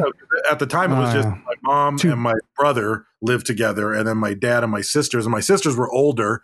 I mean, they're 7 and 9 years older than I am, so they didn't give a shit about the video games anyway. So it was just me and Will. Not too bad. Yeah. And then we ended up with getting an Odyssey 2, and then we got a Vectrex. The Vectrex was fucking dope. I never heard of that one. It was like vector graphics. It was crazy. Anyway, so yeah, this is when the ET game came out, and the not to like, I'm not going to say a whole bunch of stuff that makes you not want to go watch the movie, but yeah, the movie Atari Game Over, which was actually developed by Microsoft Studios on Netflix, and it's about the ET video game, which was considered by many, but I disagree, to be the worst video game ever made. But Howard's... Well, it was so rushed is the thing. Like ET came out and they gave him him four weeks to make it, I think. Howard Scott Warshaw was the engineer behind the game. He made Yar's Revenge, which was probably the best game on the Atari 2600. So they said that was the most popular game ever. And Yar's was actually Ray backwards. You know that, who was like the CEO or something at the time. So he put the CEO's name in there, and then Revenge because it was like an action word. Like he tells the story of how he named that. Yeah, but it was just a cool game. I remember it was my favorite game on the Atari. And then he made Raiders of the Lost Ark when he was 23. And he ended up flying to LA to set the system up and let Spielberg play it. And Spielberg played through Raiders of the Lost Ark with him sitting in the office with him. And at the end, he said, "It's just like a movie. I feel like I just watched a movie." And except for it's like so fucking, man, when you look back at that shit, he doesn't even have a face. It's like a floating hat on a body. There's no actual like way to make the shape or contour of a fucking head even, because they couldn't make a circle. Somehow with that limited technology still feel like you're conveying a story. No, I remember when I played Spy versus Spy, fucking Pitfall and like Frogger and shit. I remember just being lost in that shit. Yeah, like, and it's, or I had that bunk bed that had like the one bunk facing the wrong way. Like, so like, the regular bunk bed, and the other one went out. Yeah. And then there was a dresser next to the bottom bed. Yeah. So there was a weird space behind the ladder. And I shoved a fucking CRT TV between the rungs of the ladder. And so the TV wouldn't fall because the weight of the back of it was like stuck between the fucking ladder rungs. Yeah. And then I put a blanket over the whole thing, crawled in from the bottom bunk and put my Atari in there, and I fucking would play this game called Star Raider forever, dude. I thought I was in space, dude. I played that fucking shit for hours, and it's so, when you look back at it, it looks like you're throwing a meatball at some fucking polka dots, dude. Like, that shit is so fucking weak. But I was lost, dude. I was gone. I was in space in a fucking spaceship in my bedroom with all the lights off, and it was fucking like badass. Yeah. So yeah, you kind of like imagination. One, you're a kid, dude. Imagination's different. Yeah. You could play with G.I. Joes and be all pow, pow, pow, pow, pow, karate chop, and you thought it was cool. Right now, you're like, this is fucking stupid. What am I doing? Right. Like, that's weird that changes. Like, I mean, I don't know. That's perspective. Yeah. And it was a different time. Yes, it was a different time. So he had 10 months to design, code, quality control, feedback, everything on Raiders. So plenty of time to work out the kinks. And then they were told, Spielberg wants you to do the E.T. video game. E.T.'s not even out yet. No one knows what the fuck this thing is. He's told what the story is roughly at the last minute. But the problem is Spielberg and who was it? So the CEO of Spielberg and somebody were having arguments about when it was gonna get implemented.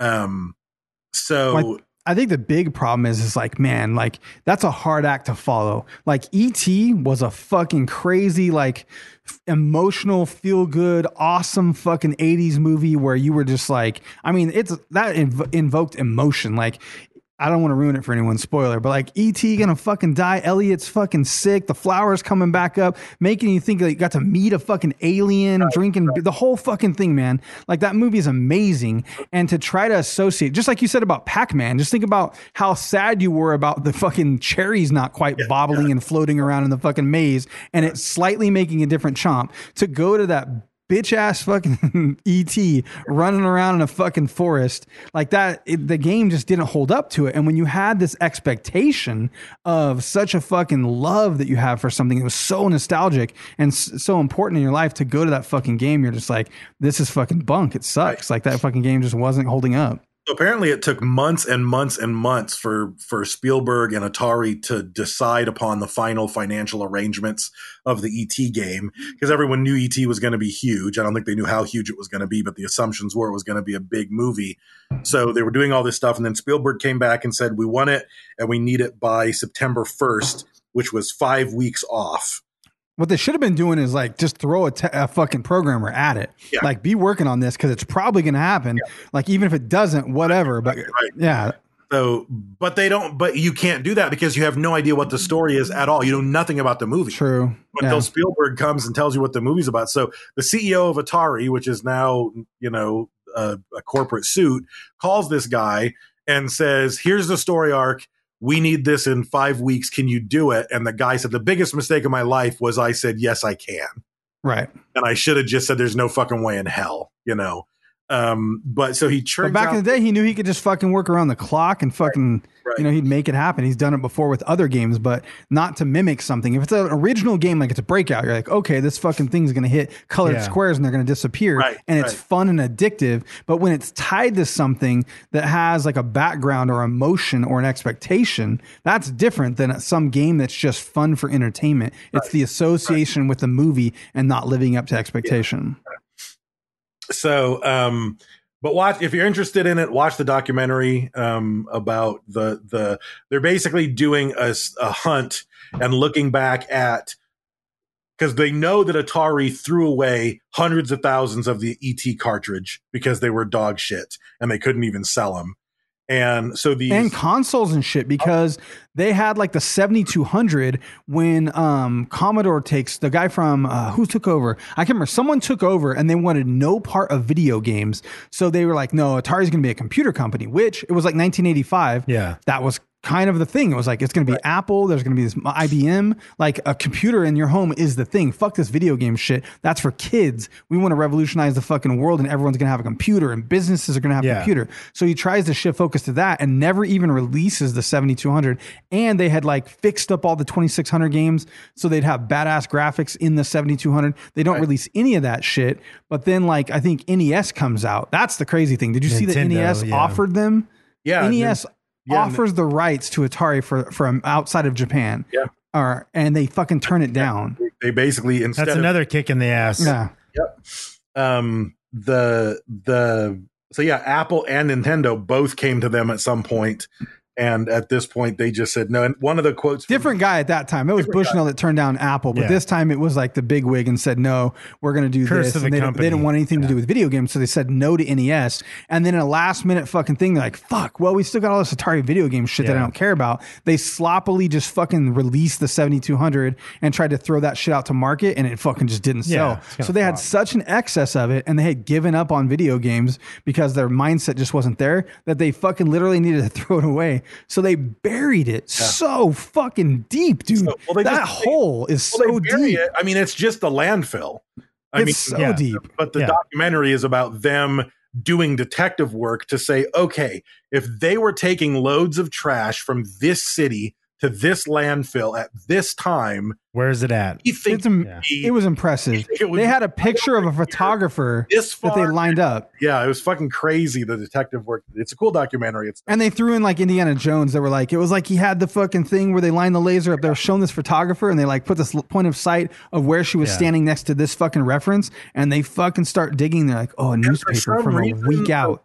For some reason, the guy that wrote Ready Player One is involved in it, and he drives there in a DeLorean. George R.R. Martin's DeLorean. That's kind of cool. Guy who wrote Game of Thrones, like who's in the. It was his DeLorean. George R.R. Martin was borrowing it. His DeLorean. George R.R. Martin was borrowing it, and he actually. Kind of a cool story of the book. I didn't care for the book, to be honest. Ready Player One. I know the movie was good. Ironically, Spielberg made the movie, and this guy was in the documentary about the bad Spielberg video game. But the book, when he wrote the book, Ready Player One, because the whole premise is there's some Easter egg that if you can figure it out, you win this guy's company. That's the premise of the story. Right. Yeah. And the guy who wrote the book buried an Easter egg in the book and said, if anyone contacts my agent and solves the Easter egg, I will drive to your house and give you my DeLorean. Oh, wow. Did it happen? Yes, it did. It had to have happened. Yeah, somebody would figure that shit out. It took a couple of years. It actually happened on that old TV show, Attack of the Show. They actually. I'm gonna look that up. That sounds cool. The guy, unless they just talked, they show. I think it was on the show, but yeah, he gave the DeLorean away because someone figured out whatever the fuck the Easter egg was, and he said that he never thought in a million years he would be giving away his DeLorean because it was so obscure and so well hidden that no one could ever fucking solve it. Well, the guy that made Yar's Revenge put an Easter egg in Yar's Revenge. Like the first fucking real game that comes out, they hit an Easter egg in. So like if you like stood on one spot, all of a sudden his initials would pop up. They were trying to figure out what like three letters would pop up, and it was his initials. And then in E.T., he put an Easter egg that when you're in this fucking pit and you find this like crystal or whatever, if you like charge the crystal, it turns into Yar from Yar's Revenge. And then if you do it again, it turns into Indiana Jones, and he fucking like shoots off the screen or whatever. Like it doesn't do anything, but it's like some little glitch you can find. Yeah. So different things, like a quote from Bushnell said, under Warner, Atari committed suicide. It wasn't homicide. It was self-inflicted stupidity. What you had was a bunch of record guys thinking they know what the game business was about. I could catalog the screw-ups they made. I would have liked to have taken Atari to another level. If I could go back in time, I would not sell to Warner. And Al Alcorn, the guy who developed the Pong, said, when we were young at Atari, every year we risked the whole company on new products. If the VCS had failed or Home Pong had burned up, we'd have killed the company. And now Atari is making billions of dollars a year in revenue. And if something had failed, it wouldn't have been a pimple on the butt of the thing. Yet the fear of failure and the ego of those guys, they weren't Silicon Valley. They weren't startup guys. They weren't risk takers. So nothing came out. Yeah. So, well, you guys saw the ET game in 2015 sold for like $105,000 when like all this shit was going on. Like if you had a cartridge? Yeah, the cartridge, like one of the cartridges sold for over $100,000 because they were all gone. There wasn't any hardly. Oh, weird. And now you can get one on eBay for like $10. Because of the landfill. They were surprisingly intact when they dug that shit up. Some of them were smashed out and like heat warped or something. But I feel like you could just plug that shit in and played it probably. So yeah, you end up at that point, Atari just starts getting bought out by company after company. Commodore buys them, another company buys them. They release the Lynx. Like the sad thing is the Lynx and the Jaguar were two systems that most people don't know about, but they were actually fucking badass systems. The Lynx was a handheld system, and it was like really legit, almost as good as coin-op video games. But a Game Boy size, pretty much. Right. It came out in 1989, but it was prohibitively expensive. It had a short battery life, and then when the Nintendo came out, the simplicity of Nintendo plus Tetris just slaughtered the Lynx. Everybody wanted the Game Boy so they could play Tetris, and that was the thing. So the Lynx got smashed. I forgot I was addicted to Tetris for a little while there, a couple months back. The Jaguar came out, and like Aliens versus Predator, the very first ever notion of Aliens versus Predator was a game on the Jaguar, and it was an amazing video game. Very, almost impossibly difficult, super creepy. There was no music. It was just you. So you'd be walking through the hallways and all of a sudden jump scare. You'd hear the Predator just say, "Over here." And you're like, "Oh, God damn it. The Predator's here." The fucking aliens are sneaking around. And it was kind of like like the early Resident Evil games where you never had enough ammo. It was impossible to save. Did you see the commercial for it? The commercial is pretty funny because it's like, you might not want to play it alone. And then it shows a guy like from the side profile, like with the TV, like flashing on his face. And then like his mom scares him or something. And he's like, ah, and he turns out like, dang, mom. And then he turns around and starts playing again. And all of a sudden you just see her limp fucking arm, like slapping and like messing with his ear on the side of his, like all strange. Like, why is she doing that? And then he turns around and like the Predator or like the alien's hand is holding his mom's dead arm, like slapping him in the fucking face. I was like, damn, they were crazy with their commercials. Like and they had that sex doll commercial. They were super forward thinking about the Jaguar. We're a bunch of pussies now. Yeah. That's all it is. At the time, like that was one of the best video games I had ever played at the time that I played it. And I didn't have it. My friend Phil did. And we used to go over to he and his girlfriend's apartment every fucking night. And we would just play AVP because it was so goddamn fun and scary and challenging. And it was a great system. It was truly a generation ahead of its time, but no one was making consoles for it. And that was kind of the last gasp for Atari. And then it got bought by a hard drive company and then some other company that was just trying to buy IPs from the 70s, 80s, and 90s. So they were buying every small video game company they could. I think they eventually bought it for $5 million. It was the last time it sold. I was like, God, they still exist. I mean, they make the Railroad Tycoon games. They make some mobile games. So Atari still does exist in some fashion, aside from the dapper t-shirt I'm wearing right now. But I noticed that, yeah.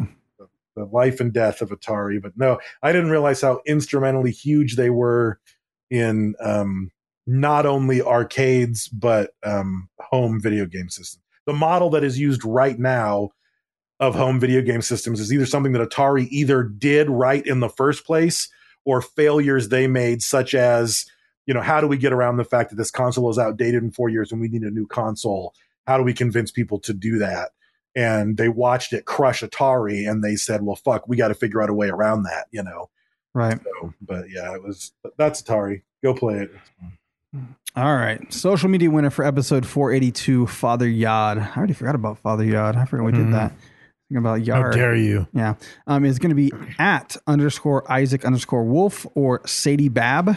Man, fucking people's names. Is my name weird? I think my name probably is weird. Brent Van Tassel. That's probably totally weird name. Brad Taylor's pretty normal. Yeah. I have one of those names, like with the middle name thing, because it's 2 words. You guys would talk shit if I was a patron for sure. No, because it's not like you didn't put Brent Michael Van Tassel. Yeah, because like Brent Van Tassel. You'd be like, what's this fucking guy? Yeah, we'd still say Middle Ages? Yeah. See, David talks shit. Yeah. Anyways, Sadie Bab, what the fuck? You're going to win a t-shirt for tagging your friends on Instagram. We appreciate that. It's huge. We didn't have to spend money and it's much more effective. So thank you for sharing the Skult with your friends. Frankie Pigeon's going to hit you up and get your t-shirt size and your location, where you live. Now we know where you live. But we're going to send a t-shirt, not murder you, probably. Also, thank you to Podbelly. We are part of murdering her would be more fun. Well, it would be more fun than a t-shirt for sure. Yes. It's against the law. The whole jail thing gets who follows laws? Us sometimes. Laws are meant to be broken.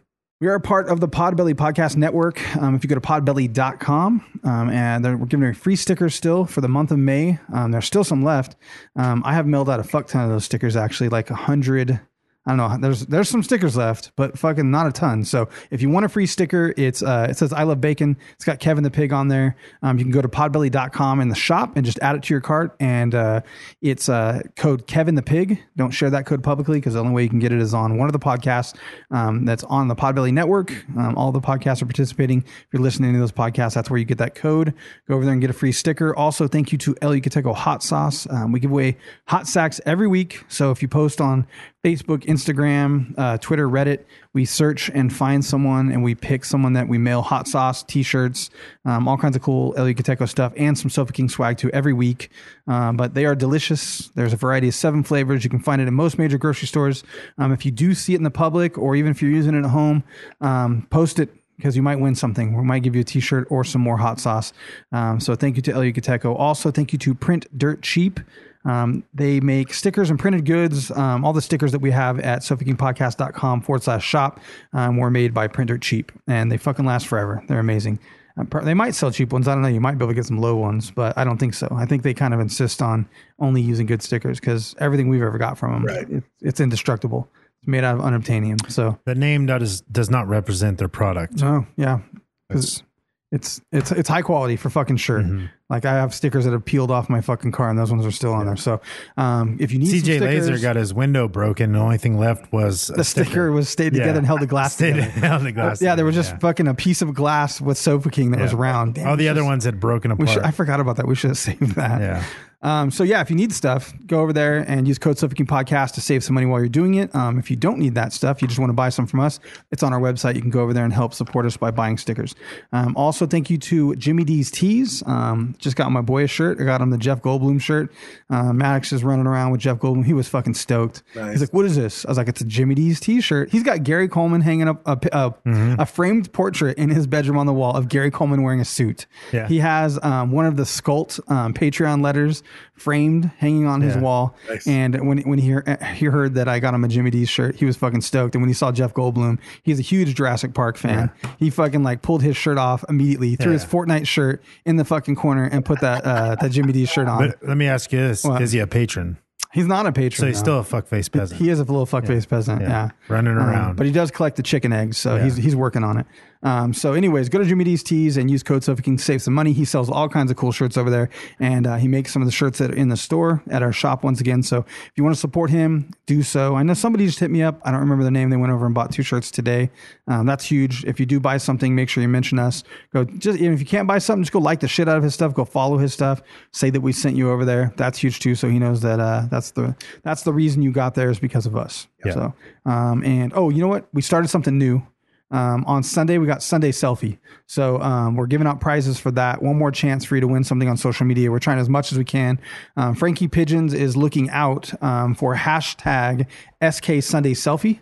So if you post a picture wearing a Sofa King podcast shirt or a Podbelly shirt or Elio Kiteco stuff, if you do, preferably if you're wearing some of our stuff is what we're looking for though. Just hashtag it SK Sunday Selfie and tag Sofa King Podcast, tag Frankie Pigeons for a better chance for us or them to see that. And then we're going through those and picking a winner. There's already a bunch of people today. I know Gesa did it. I know Breck did it. I haven't looked. I think Jose Luis Jimenez, the third. Jimenez. He did it as well. I know somebody posted a coffee cup. Can't remember everybody's names, but there was already some participation just today. So if you want to go look at that, you can just go look up the hashtag on Instagram, SK Sunday Selfie, and go see all the pretty people. That's all I got. Nice. We have Skult members of the month. It's 3 members this month. It's Kaylee Villanasi, Nick Villanasi, and Mike DeFranciscanimo. Ding. I know he does have the reverse. How's he doing that? I don't know. Yeah, it's impressive. That's strange. I'm impressed. Might not show up on the real show though. Yeah, it's in a different location. So this isn't a fake show. Oh, it has to beam here. That's what it is. Yeah, they're hearing it then. They're hearing it correct. Yeah. They're hearing what we're hearing. All right. Yeah, sounds good. So the 3 of them, they call them the Gruesome Trio. They're in New York. They're running around. COVID's running around. They got no masks. They got no gloves, and they're touching everything. Licking things. Licking things. It's because they're immune. I mean, the STDs alone, they have the antibodies for everything right now. That's true. They can't even get it. Yeah. That's true. That's true. They have strains of herpes that are so aggressive that they kill COVID. It's called gonorrhea-syphilitis. It's way worse. Yeah. You think you have a runny nose, but that's gonorrhea. COVID won't even infect them. It's scared of them, as a matter of fact. Yeah. And that's no nose. Yeah. Is that a dick on your face? Yeah. So, the third wheel Mike, he's kind of like, he's a sickly child. He rolls around in a wheelchair. Right. He can walk though. Yeah. He's a sexual hype man. He's just in the corner yelling. When Nick's got get it. Yeah. It's weird. It's really weird. Cheering him on, but they don't. I mean, when I was watching the video, it was very strange. Yeah. It was hard to get it up, honestly. Right. I was. It was really weird. You just have to look away when that part. Did you get it up, Dave, when you were watching the video? No. Yeah. The only thing that he didn't have any eggs. David he was all out of eggs. The only reason I could get hard was because I was watching Mike in the wheelchair, He looks like one of the guys from the fucking remake of the Road Warrior. He's in the wheelchair. Yeah. Like he's like, lick her there, lick, lick. Yeah, And it's like he's like sniffing weird powders. He's got unguents that he's rubbing on. Like it's disgusting. Yeah. Weird. He has the mind of a child. Yeah, he's like fucking Master Blaster on Sextown over there. Yeah, Exactly. he's the Flavor Flav of their bedroom. Very strange, but amputee porn gets me off. So just watching him in the wheelchair does it for me. I'm sure there's some flavor over there because the smell alone. You know what I mean? Yeah, it smells like when your wife births a baby and you're in the room. That's coming back up. Yeah, man, it's like candles though. Like it smells like one thing, it tastes like another. I hear. Yeah, you can't eat a candle. Don't eat. The ones that like the sugar cookie candles. It smells amazing. If you, don't eat if you bite it, it tastes like chemical. That shit tastes like 3M. It's not good. Yeah. It tastes like cancer. So thank you, those three fans of the show, great people, wonderful people. It's cool of them to share all this with us too, to be honest.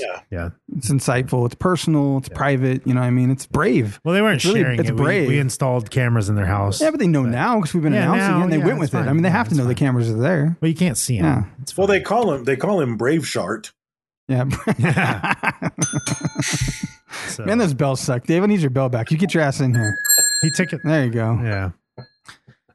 Anyway, if you're on Reddit, go to r/Sofa King Podcast and join in the conversation there. Facebook, Instagram, and Twitter. We are at Sofa King Podcast.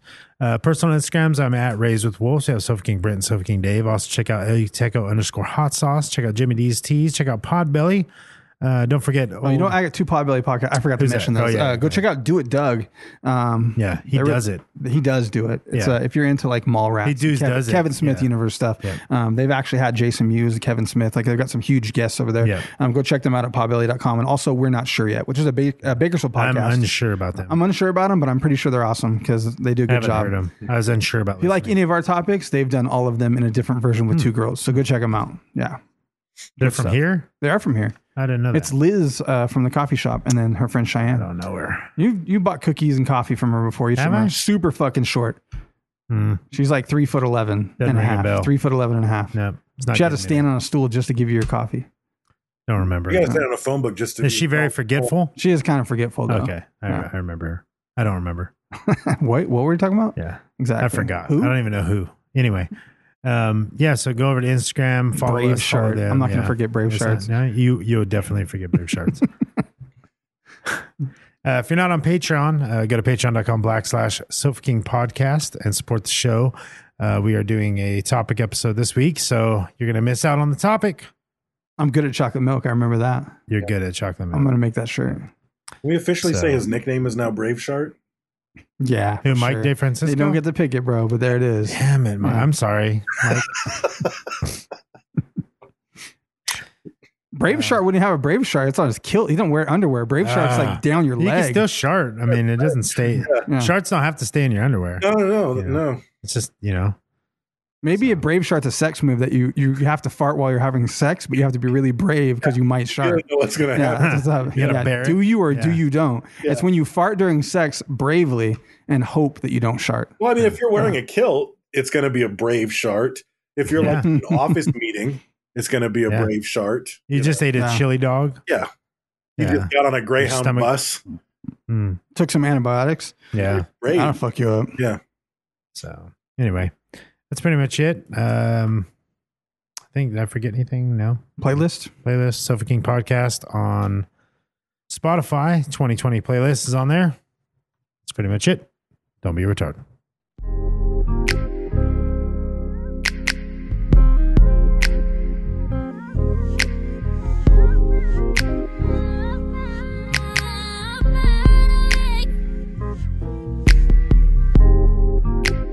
I ain't trying to be sentimental. You know our time here is so little. Where them dollars at? From the dirt, did my spin and got it clean like laundromats. Could've fallen flat, but still kept it all intact. That's G shit. That's G shit. It's easy when it's cracking. So all you see is greed behind them lashes. I can't blame them. Fucking on a $50,000 mattress. She know that. She wanted one of these $50,000 mattresses. Put the camera on her, she turn it on like the $50 million actresses. This life I live ain't by no accident. Nigga, supposed to be having shit. It's built to be having shit. Always gonna have shit. Always gonna have the baddest bitch that's badder than my last bitch that was bad bitch her damn self. Wish I knew how my fans felt. Watching they nigga always do G shit. Nigga, G shit. My mama told me I was gonna be this. What? Fuck all that fake humble shit I be posting. You either choose or be chosen. So don't move with emotion. Just move how you supposed to. Keep your plans real close. Keep your crew even closer. A few booze, I'm just joking, baby. Energizing, I'm focused. While strategizing, I noticed I use way too much time worrying about my opponents. Worry about who don't like this, who don't like that. Let me turn it down a little, cause these niggas ain't like that for real. I mean, I'm like that for real, and niggas don't like that for real. And when that pill used to hit, woo, nigga was lights out for real. Sheesh. Man. But I always moved on G shit. Never know ye shit. Ride my own wave till I'm seasick, nigga.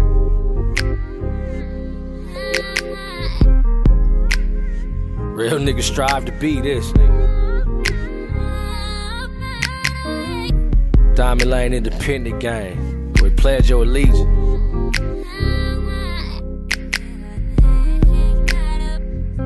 I pray this give you that feeling. Damn, shit.